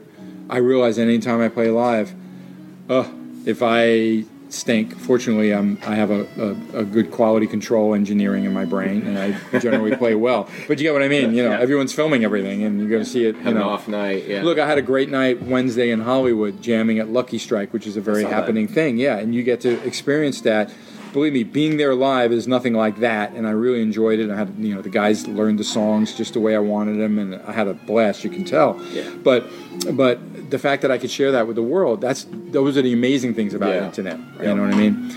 But at the same time, what I always do is I'm like, put down your phone, enjoy the be there in the moment. Exactly. The other reason I would never do it is somebody out there is filming it for me. Yeah. You know what I mean? I know. And it's going to be better. It's going to be better. Yeah. On my phone. No, it's always, I always have to edit anytime I see something too live that I'm like, no, don't use your phone. Take it in right now. And I remember the first time I had my good iPhone, I was at a Seal concert in Argentina. Mm-hmm. No, I'm sorry. It was in Chile, in Santiago. I ran into the band flying from Argentina to Chile, and the guitar player was a big Kiss fan and knew of me, and we kind of made friends. And next thing I know, I'm front row to see Seal. It was great, and I like Seal. And I'm like standing, there I was, that was years ago already, so I was really guilty. I was probably 4 years ago. What am I doing? Wait a minute. But it was great, and then he's like singing right to me. So we there's nothing you can do. I know there's artists like the Eagles that have complained about it and come out vocally about it, but I realize there's nothing you can do about it. I went to I'm not a big fan of this band at all, but I went to a Tool concert, and they actually have, you cannot take your phone out. They don't want They actually have security. And I was like, this is kind of a jerk move. I'm like, this is a brilliant move. Yeah. And that band, you remember their videos, you didn't see them really. No. It was always these creatures. So maybe they have a concept of how they want you to enjoy their music, I guess, but it was nice to not be blocked. Yeah. Is all. Well, I'm glad I got to tell you about the KKB thing and BK3 Vinyl, and my website and the Facebook is always strong, and my dates for the Grand Funk Live gigs are always up on my site too. Yep. Because a lot of people get confused with the Grand Funk site. Even though all the dates are there, it's just they don't realize you got to go to the right and hit the scroll button. I've had some really smart people go like, I only see one date. No, that's the first date of the year. That's just whatever. You know what I mean? That's how we're here. I know how to use our website. Yeah, there you go. Thank you. That's right. Yeah, you figured it out. Good. Well, listen, anything else you want to mention? We really appreciate your time. Absolutely. I know I knew I'd go longer than our 30 minutes, but I love hearing myself talk. No. I do want everybody to be supportive of the bands they like. That's important because, even the people that record in their bedroom, and I don't, I like to go to a real studio. But it takes effort, and there's talented people that to do it right and to make the kind of music the way you're used to hearing it is a whole not only creative but a physical kind of process, and these good studios with the $10,000 mic that makes it sound really pro is important, for the music. So that's why I just want people to support their band's product. Really appreciate your time today. No problem. Over the course of more than half my life, I've listened to between Kiss and Union and your solo stuff. It's when you're down in the dumps, I just listen to some of that stuff. Excellent. It brings me up. It's a lifestyle for you. That's good. It is. It's a lifestyle. Well, like the Beatles are a lifestyle. It's a pack of dogs. Yeah. Yep. All right. But enjoy Key West here. Thank you. The limited time you have, I'm sure. Go down to Duval. Try and make it Duval enjoy. And if you want, you can borrow my scooter. Yeah. That's fun. Oh, I could really go for some Dunkin' Donuts right now.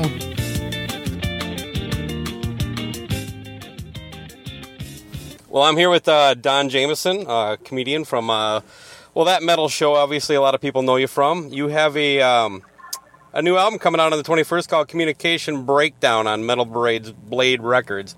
I haven't, other than mispronouncing words, I got all that right, correct? That wasn't bad. I've been doing stand-up comedy for 20 years, and I still jumble up my words all the time. That's just part of the gig. If you're up on stage babbling for an hour, eventually you're gonna become a little dyslexic at some point. So no worries. All right. Before we get into all of this, there's one thing I really wanted to touch on. I'm hoping I can get you to elaborate. I heard a little bit of you talking about your distaste for, or I don't know, whatever you want to call it, disgust for the Big Bang Theory. Can you share with me exactly what is entirely wrong with the Big Bang Theory? Because I've heard other comics say it too. Well, it's this. This is what it is in a nutshell. It's just we're in the age of nerd humor, and look, I've been a rock and roll guy my whole life. My favorite comics are Dice, Richard Pryor, George Carlin, guys who are groundbreakers, guys who always push the envelope, guys who always walk the edge at all times in their careers. I'm not watching nerd humor with this goofy, I don't even know what kind of humor it is. Like, I don't even, thank God there's a laugh track, because I wouldn't even know where to laugh at some of these jokes, because I don't go to Star Trek conventions. I don't like Star Wars. I don't like any of that stuff. So I don't get that humor. I don't like it. So that's it. I mean, the nerd humor, and look, it's popular, obviously. I mean, recording an album, in Cuyahoga Falls, Ohio, and they're all millionaires. So what do I know? Well, if they needed a recurring metalhead character, would you be up for it? What, are you kidding me? In a second, they'd be my favorite people in the world after that. Of course. As you go in your career, you always want. I've been lucky. I've been able to do all the things I've wanted to do, pretty much the way I've wanted to do them. Mm-hmm. But there is a certain. I'm 50, dude. I love doing comedy. I love releasing albums, especially on a heavy metal label. But the truth is, man, after a while, you sort of go, look, I'll take one crappy sitcom just to get some FU money, and then I could just take a deep breath and relax, for the next, whatever is left of my career. So yes, I would definitely be willing to take any kind of recurring role on anything. Well, I'm all for it. So whatever show needs you, they got my endorsement. Well, thanks, man. Do you think there are like nerds, especially like in our age group, because that find it offensive that it's now kind of okay to be like those people? I mean, like, because I don't know, you're a little bit older than me if you're 50, but you had to have a time in your life when it wasn't exactly the cool thing to wear a Kiss t-shirt or something like that. Now you can get them at frickin' Target or Penny's or anything like that. You know what I mean? Well, and this is going to make me sound like the biggest hypocrite, on earth, but you hit the nail on the head, dude. Because you know what it is, us metalheads, we're nerds too. Yeah. But we're just cooler nerds. Again, people in my age group. We drink more. Well, we definitely drink more, but we also, we went out and bought the vinyl, or even the people who, obviously still today when you buy CDs, but you went out, always got at the physical copy of whatever album, and you looked at the line notes and you studied them, and then you got into the artwork, and you saw who everybody thanked. And look, that's just as nerdy as the people who put on a Spock outfit and go to a convention. So, it's just a different type of nerdom, really. Well, on that note, is there any record that you've bought at least 5 times in your life? Yeah, there's definitely a bunch of Motorhead albums that I have. Like a German pressing of it. It's important to have all the different countries. Yeah, well, now that metal show is canceled, I don't buy as many different versions of albums as I used to. But I am definitely that way, where I've got to have, if this one's a limited edition, or if this, like you find an album with the songs in a different order, like it was pressed in India, so the songs are in a completely different order. So you're like, okay, I gotta spend $75 to get that, and all right, this one has a bonus track that you couldn't get in America, so I got to have that one. So yeah, it's total nerdom. It really is. Well, you talked about the metal show a little bit. You mentioned it anyway. Is it time for the faithful followers of out there like us, or like me, I should say, to kind of give up hope? Well, I would say this, as Ozzy said on the last Sabbath album that they did originally out of the first 8, don't you ever say die. Mm-hmm. look, when we get kicked down and knocked around in hard rock and metal, and we always do, and then, and your favorite bands will go away, but they always come back somehow, don't they? So, sure. I would always say, don't give up hope. We're trying like crazy to find a new home. In fact, I just got off the air with Eddie Trunk, and we talked about a couple options for a new home for it. So there's things happening, but I don't think anybody will ever forget it completely. So hopefully, if and when we come back, and everyone will jump back on with us, because we would always also keep the same integrity that we always, and silliness that we always did it before. Yeah, and I have to say, I miss your sideburns. I just seeing them every week. It was such a thing. No, I love the frickin' show. There's so many classic bits. There's a couple I wanted to talk about. I swear it was when you guys were doing like one of your top fives at the beginning, and Eddie was trying to make the case for his entire list. And I think it was Detroit Rock City. He talked about taking you on a journey, and then you just ran with that for almost the rest of the show. For what it's worth, I enjoyed that. Yeah, that was, I think it was Judas Priest. We were talking about the Hellion Electric guy. Yes, and talked about, see how it did the song takes you onto a journey, and then I spread my arms out like I was the Hellion from Judas Priest, and I'm taking Eddie Trunk on a journey through metal space or wherever, and I swear you referenced it later in the episode too, but whatever. Yeah, of course. Yeah, well, once he starts getting comfortable again, you gotta, take another shot. And you've had Peter and Ace from Kiss on a couple times. Each, but one thing that struck out for both of them is how confused they were their first time on by the whole throwdown, the premise of it. Do you happen to recall that? I think Peter was given a choice between Bonham and Neil Peart, and he picked John Bonham. And then when it came time for him to quantify his pick, he just told like a story about being on tour with Rush. Right. Well, that was the fun thing about doing that. I mean, they weren't the only people confused. Sometimes we would pick one side and be really adamant about it, but then after talking about it for 45 seconds to a minute, you could easily be swayed to the other side, because the truth is, debate and doing lists and things like that are so much fun, and they're so fun to debate. But at the end of the day, what you're really trying to do is just to keep the conversation out there and keep it going with all the people in the metal community. And that's what it was really all about. There was no right or wrong answers, because as right as you ever thought your answer was about something, there could always be somebody who will make you, change your mind, or maybe, just go back the other way a little bit on it. So, I was always the guy who had to sort of play the devil's advocate in that one, because if everybody picked one over the other, I always had to pick the opposite, and you always did well supporting ones that you could almost tell as a viewer that he's not really taking this side. But. Well, it's tough when you get, we did Queen versus Queensryche, and it's like I know everybody's picking Queen, and of course I would have picked Queen, but I had to prepare a defense for Queensryche, and I didn't do too bad. I was actually pretty proud. I didn't get destroyed over it, but I kind of made a case for Queensryche. Do you, speaking of Kiss, are you on Paul's shit list because of your relationship with Eddie?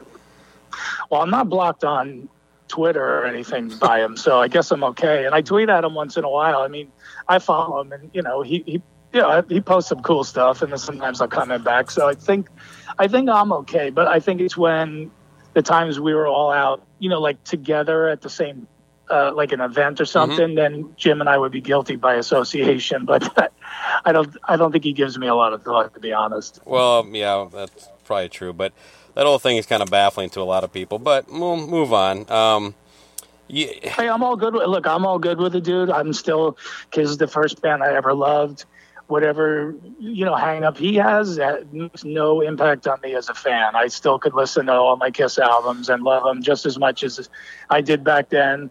And look, he doesn't owe it to us to have ever come on the show. It would have been great. It's more of a disappointment to the Kiss fans who said, "Hey, come on, we want to see Gene and Paul on the show."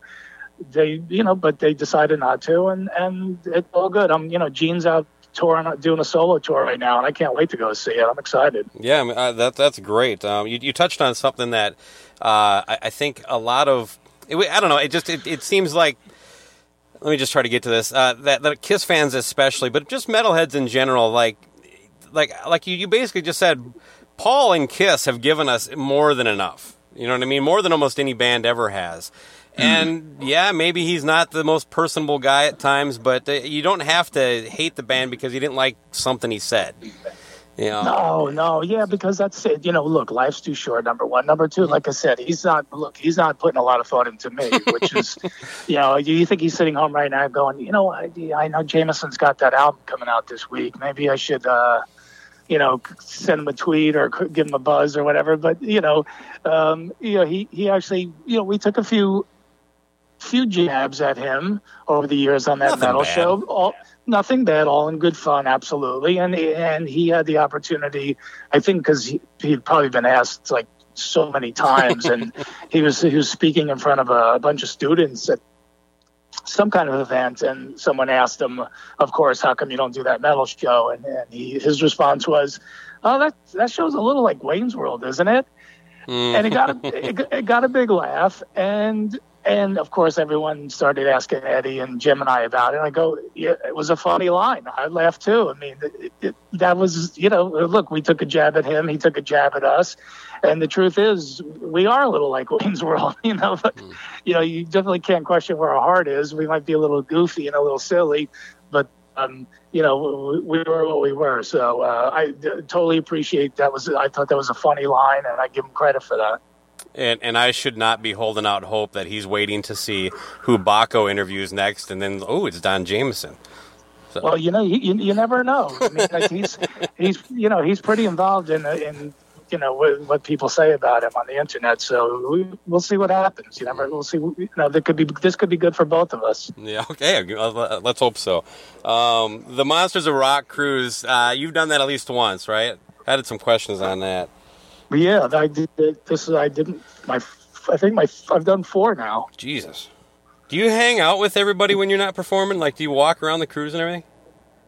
Oh yeah, of course. Yeah, I mean, I'm. You know, they've been so great to me. But I always tell them, listen, don't waste the big cabin on me. You know, I know they treat you like a king, and I love that. But I said, look, you're sell that cabin and make some money on it. Give me a small cabin, just give me the smallest cabin and I just want a balcony, because honestly, I'm not going to be in there, man. So it's a waste of time for me to have a suite where I'm in there for basically just to sleep for 5 or 6 hours a night. So yeah, man, I am out the whole time. I'm introducing bands. I'm hanging out with fans. I'm hanging out with the musicians. You know, I'm swimming in the pool. You know, I get off and do the excursions. You know, if we go to the Bahamas or wherever. So yeah, man, I'm active the whole time. The guy I co-host the show with, his fake name is Loose Cannon.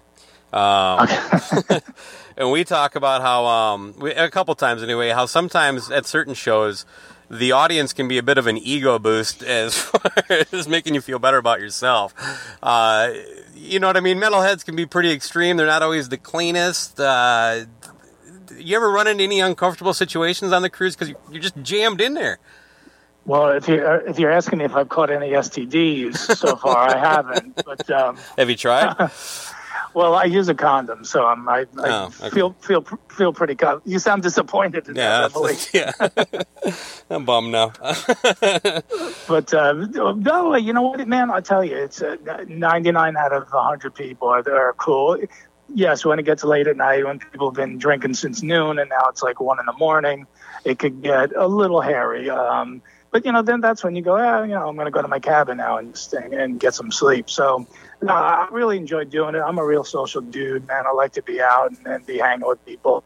If I go on one of those cruises, I'm just sitting in my cabin. It's, you know, like what do I get out of it? Sure, I get to perform and I get to see some great bands. But if the rest of the time I'm just stuck in a cabin, you know, that's no fun.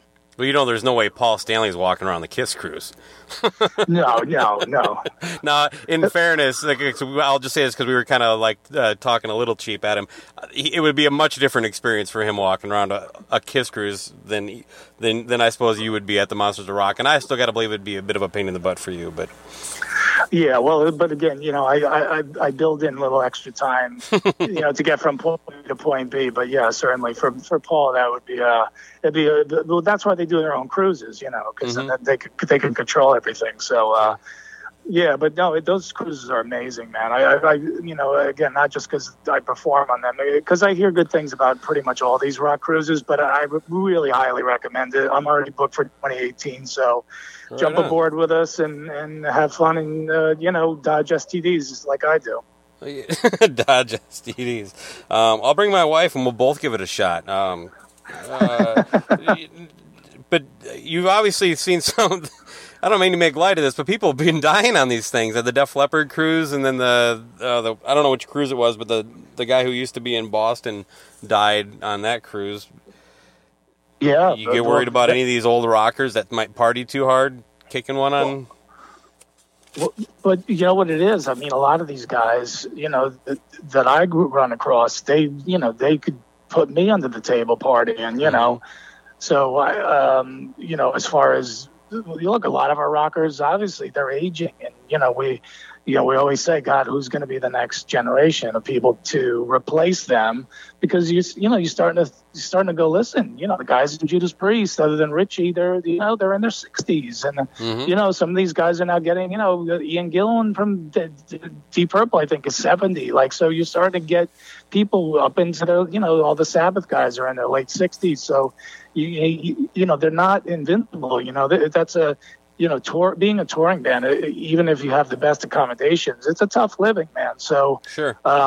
No, but most of the guys that I've hung with on these cruises, man, I mean, they're like Olympic athletes, man. You have to have special training when you're a rock star to really be able to like throw down hard every night and then still go out and turn it on the next day on stage, man. It's pretty incredible. Brad Gillis from Night Ranger, it's, if I get hooked in with him on one of these cruises and we get to the bar and start going, it's not good for me for a couple of days. Brad Gillis, I would not have picked that one. Yeah, he's, there's a phrase called Ranger Danger, and he's pretty much the reason for that saying, because once you get in Ranger Danger with him, it's you're definitely going to be nursing a lot of hangovers. Oh man, a great guy. On the Night Ranger bit, I don't know if you heard, but Kelly's not feeling the best, so best of wishes out to him. Yeah, we talked with Jack Blades actually on there today when I was with Eddie, and Jack's a great guy. He's a consummate ball buster. Through and through, which is why we love him. Kelly's definitely, on the mend. He's doing great. He just can't get out and tour right now. But, those guys were also cool enough to let Eddie and I on the cruise come up and sing Sister Christian with them backup vocals, which I don't care who you are, how hard you think you are, how heavy the bands you like are. Oh, I only like black metal and death metal. Let me tell you something. If Night Ranger asks you to come up and sing Sister Christian, man, you're going to go up and sing, and you're going to smile, and you're going to have a great time, man. That's an iconic song that only guys that cool could let two idiots like me and Trunk go up there and butcher one of their biggest hits. So. I want the raw feed of Eddie's vocal to be put up. The isolated vocal. That's what I'm looking for. Hey, as you know, I'm in Minnesota here. You played a few years back. I swear it was have you ever performed at Opinion Brewing in Newport? Does that ring a bell? It's a converted bowling alley. I thought you were opening for like Faster Pussycat or something like that. Yeah. Hey, sorry, man. Sorry. Just got some musicians coming through. No, I never did. I probably just got it wrong then. I am available for brewery work, but I was just out there recently, and you and I were supposed to connect directly. Yeah, that was at New Hope. So maybe that's where I'm getting thrown off. Yeah, and that's at a Cinema Grill or something. I saw you there about 2 years ago. We actually, you posed for a selfie with me, so thank you very much for that.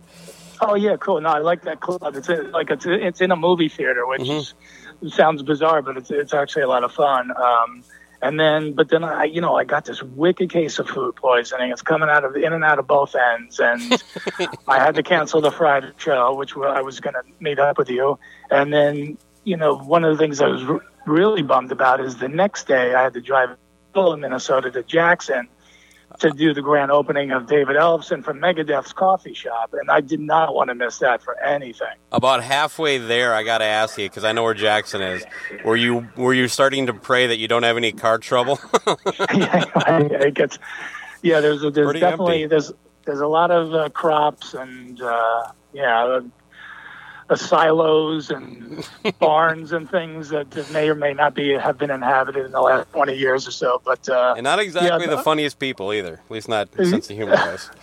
Well, it was fun to do the grand opening of his coffee shop. He grew up in Jackson, which, as you probably know, is just we're very proud of Mr. Ellefson in Minnesota. Yeah, and he's such an unbelievably cool guy. I performed at the coffee shop, and we signed stuff for fans and took photos, and then we went to the grave of Mary Jane Twilliger, who is supposedly a witch who was buried alive at the Loon Lake Cemetery by her father, and that's where Megadeth got the song Mary Jane from. So Far, So Good, So What. Yeah, a lot of people think it's a song about weed. It's about a dead witch. It was not really a witch. She was just a regular girl, but that was sort of the folklore of Loon Lake Cemetery, and that's and then the kids used to go up there and drink and kind of tempt their fate, but messing around with her grave to see if it was haunted. And I guess the story was the two Daves from Megadeth would go up there and drinking and hanging out up at the grave, and they ended up writing that song. So we did a guided tour with the fans, and we went up there and with a paranormal expert, and we were asking the spirit of Mary Jane questions and things. So it was just such a cool day, and I was still definitely not feeling 100%, but thanks to Ellen's super strong coffee and just everybody in such a up and positive mood, I had a killer day, and then I came back to New Hope and did my show at night. So the show go good? So it all worked out, and then I passed out like a mofo and slept for like 14 hours and came home. All right. You tour with bands from time to time. Is that a tougher gig than like just a straight up comedy show? Yes, it's much tougher. You're definitely in attack mode way more. Because people are standing. They've been watching bands. They're sort of in a certain mindset in terms of the performance on the stage. So as a comic, you got to kind of you got to bring that. You got to bring what's usually missing in a comedy show. I'm not the type of comic who stands, with my leg up against the back wall and, so what do you guys want to talk about now? Like I come out of the gate, attacking right from the beginning. And so it's definitely a quicker pace. It's definitely a bigger, louder kind of show. And, when I do something like that and then I go to a comedy club, I have to sort of like talk myself down. I'm like, could Don relax? These are nice people. They paid to be here. They're sitting. They've had a reasonable amount of drinks. You don't have to yell and scream at them. And then I could kind of bring myself back down to comedy club level. But I tell you, man, I really love being out with bands. I think it's so cool. Yeah, is it hanging with them that makes it fun, or just more of the challenge, or everything, all the above, or? Yeah, all the above, man. It's really cool because it's a different exercise. Like it's so different than doing a comedy club, but yet this is my audience. This is my scene. It's like I'm those people. If I wasn't up on the stage doing it, I'd be down there, waiting for whatever band to come on. I always loved the early days when a comic would open for bands, and that was a cool thing. And then for so long, man, it was not a cool thing.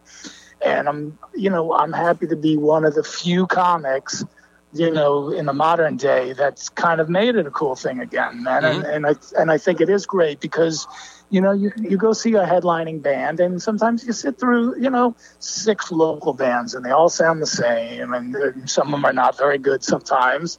Why wouldn't you if there's a guy crazy enough to go up there and tell jokes for a half hour, why wouldn't you want that in the mix? What's the worst that could happen? You go, okay, this guy's not funny, I'll go to the bar. I'm with you. I've only seen it done a couple times, and I liked it both times. So cool. Yeah, it's definitely, myself, Jim Florentine does it as well. Jim Brewer's amazing at it. Jim Norton. All my Jersey crew are kind of the guys who all do it. Brian Posehn from the West Coast does it as well. He's on Big Bang. Again, Brian, but Brian will tell you what a nerd he is. Oh yeah, Brian's a double nerd. He's a nerd, and he's a metal nerd. So we all live in a Big Bang world, apparently. Hey, you guys supported Dio a lot, obviously, and I know you've been involved in some of the charity work over the years with the Stand Up and Shout Cancer Funder. What are your thoughts on the Dio? The hologram Dio? Yeah, great question, because I was talking about this with somebody the other day. I met the guy Jeff Pizzuti who created the Dio hologram. I saw the clips online, and I thought it was good. You obviously, as a fan, you kind of have, you debate in your head, you have mixed kind of feelings about it. But he and I talked about it for about a good half hour at this award show in New York. And he just said to me at the end, he goes, "Bottom line, dude, would you go see it?" And I said, "If we're just cutting right to the chase, yeah, I really would, and I will go see it if it comes around, because I know the people in Ronnie's camp care about him, they love him, and they wouldn't let it be done in a crappy way. I know that it's going to be done. It's going to be done in a respectful, proper way. So yeah, I'm thumbs up on it. But I totally get if you tell me you think it's the worst thing ever, I could see your side of it too. Yeah, my co-host and I are split on it. I think it's a little creepy. He's all for it. He even thinks you should do it with some living people that can't perform as well as he used to. Right now, he wants to expand it. Yeah, that's what I was saying to Eddie Trunk before I go. The thing I was going to mention to Jack Blades when we had him on the phone was, the next time a band member goes down, hologram him. You know what I mean? Like he's, they don't have Brian to die Johnson. you don't have to die to hologram him. Just put him in there, man. Yeah, Brian could sit home in Sarasota and go fishing and keep collecting his millions, and then his hologram could be performing all over the world. Oh God. So Communication Breakdown, that comes out April 21st. Looking at the track list, I'm curious, what is finger banging about? Well, dude, if you're almost 50 and you don't know what finger banging is, I can't help you there. You have to all you got listen for to me the is a album. cheap shot. I guess I should have expected that. It's an album full of cheap shots. Okay. And Vagina No-Nos, can you give us an idea what some of those might be? Well, again, I think, you and your wife might need some serious counseling and therapy. Great. Now she can't listen to this. If you don't understand what you should. Oh, no, I get that there are Vagina No-Nos. I'm asking, do you want to give us a taste? Is it a list? So I saw this list on Twitter, and it was the top five things women should never put into their vaginas. And I was like, holy crap, I'm number 4. Oh, love so it. So that would be an example of one of the vagina no-nos. But there's many. But, that's a free one. You have to download if you want more. No, that's all a little tease. So you can go to the go ahead. No, you get a one-liner and that's it. Then you got to go listen to the rest of them. Mm-hmm. And then that was good too. To me, I think it's a very good tease. I'm looking forward to it even more now. And obviously, we can just type in Don Jamieson in a search engine. You're going to get your website. You're going to get Facebook. I believe it's donjamieson.com, right? Yeah, and they'll have all the links. Obviously, it's on pre-order now. You can go to iTunes and get it, which is probably what most people do. That's the modern age now, and that's cool because there's a lot of standalone tracks on the album, obviously for the rock crowd, which would be primarily the people you and I are talking to right now. There's a lot of stuff about bands on the album. The whole middle of the album is all about rock and metal stuff. But there's also just regular stuff. There's masturbation jokes, a handful. There's a crazy story about me and Kiefer Sutherland, a drunken crazy night where let's say it ends with Jack Bauer giving me a hickey. And so if you want to hear how that happened, you can download the track Kiefer, which is the first hit single off the album. And there's some stuff. There's stuff about drinking. There's just stuff about weed on there. I did have some stuff about the election. I have a near-death experience on a skateboard. I have a story about almost having a threesome. I'm the only comic who puts where I didn't have sex. Most comics who go, oh, let me tell you about this threesome I had. I have a bit that where I almost had a threesome, but it didn't go down. So that way I'm not bragging. I C-blocked myself on that one. But, so yeah, there's a little something for everybody on there. I'm real happy with the way it came out. And, I perform in Ohio a lot.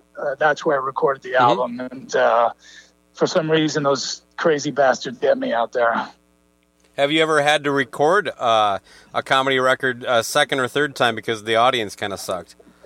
Well, the idea is that you always record multiple shows. So I had 4 shows that week, and I recorded all of them. But for me, I always say I want it to be at least 95% one show because there's a flow to it. There's a natural kind of rhythm to doing stand up, and you don't want to be editing in bits from this night and that night, and you're trying to match it up and make the tempo seem like it's the same, and maybe there's less people or more people in the room and the tone sounds different, and you're sitting there and you spend half the time trying to match everything up, and then what you get is something that doesn't really have a good flow to it. So this is my 3rd album, and I've done them all the same way, 95% one show, and stuff that I forgot I can pick from another night, which is good, and we pop it in there, but we do minimal editing, which is good. It's truly is a live album. And so, have you ever thought about doing pre-scripted bits that aren't live or meant to be live, or I know some comedians have done that with their records. Well, no, I mean I don't do I don't try to do Kiss Alive 1 and 2, where it's basically a studio album, and then you add in the audience from the Super Bowl that year, which is well documented. I'm not saying anything out of line. No, but we're now both been blocked by Paul Stanley on Twitter. I was just checking. Apparently he's listening right now. Well, listen, but I could also, again, sometimes maybe I'm the man of a million contradictions, but I'll still say those are 2 of my favorite live albums ever, even though, we know now that they weren't exactly live. So we're finding that's pretty common with most of those records. I mean, there's some exceptions, but, most live records, it seems like there's a decent amount of overdubbing. Yeah. The list is pretty endless, but Kiss was definitely. They took it to another level. yeah, and that Frampton one too was a pretty big offender too. I think that one was basically almost a fully a sound check, and then they added in. I think that was the one actually where they literally put the Super Bowl audience as the crowd track. So, but that's when live albums were an event back then. Now the bands put out a live album after every tour, and it's just sort of a keepsake, and maybe you take it out every once in a while and listen to it.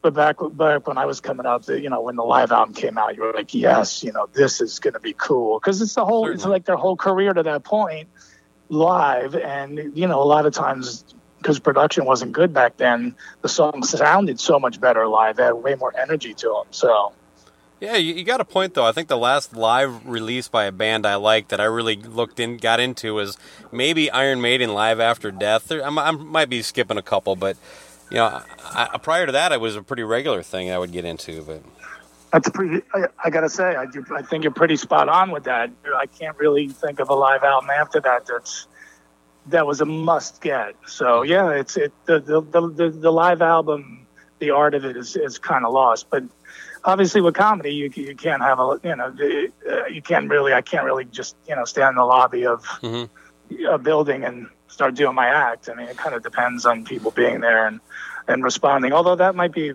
a good concept for my next record. Yeah, I think you just came across something. So there's no Bob Rock super producer of comedy records that you try to get? I can't afford him. Are you kidding me? The Metal Blade's already using me as a tax write-off. Yeah, well, Don, before I let you go, by the way, thanks again for your time. Would you entertain doing a throwdown with just you and I? I have the topic ready.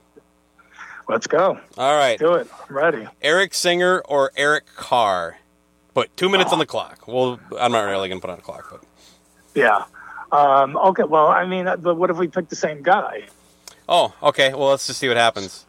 Well, you go first because then That's right. Yeah, that's perfect. Role. I'm going to pick Eric Carr. The contrarian. Okay. Well, so I'm going to go Eric Singer because then we have nothing to debate about if we don't. But yeah, that's a good point. I didn't think about that. well, look, Eric Carr. Yes, look. Did he help bring Kiss back from the in a lot of ways? Yes, he did. But Eric Singer played with Kiss and still plays with Kiss for, what's he in, 20 years now? So, I mean, he's got the body of work. I mean, you got to give him that, man. He's been with the band a long time. He played with the makeup, without the makeup. He's got more of a track record. We miss Eric Carr dearly, but I'm going to have to stick with Eric Singer. Yeah, I will say this. Without Eric Carr, I'm fine with Eric Singer. It's not like Eric Carr is even an option right now because of his death, but Eric Carr really did change Kiss's sound. I'd say overnight, but I don't want to blame him for the elder. But he also doesn't get credit for inspiring almost the entire 80s genre of drummers. Prior to him, double kicks really weren't that common, except for with Alex Van Halen and Neil Peart.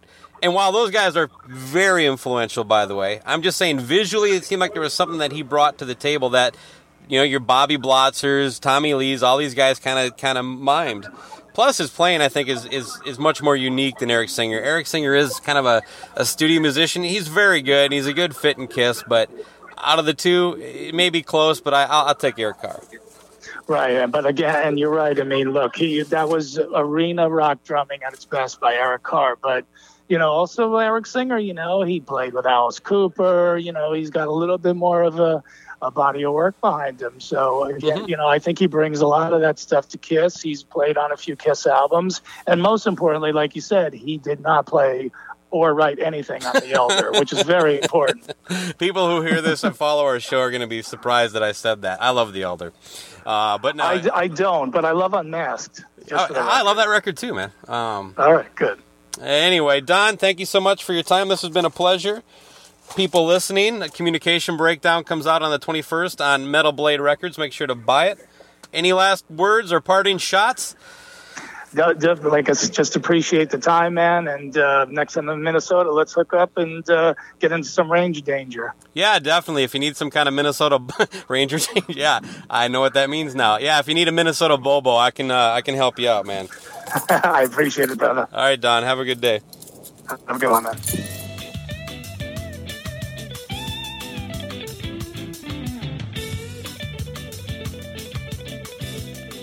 If you'd like to continue to hold, press the pound key. Okay. Main menu. If you are calling because you accidentally left a 5-star review when you meant to leave 51-star reviews, Come press 1. on! If you are calling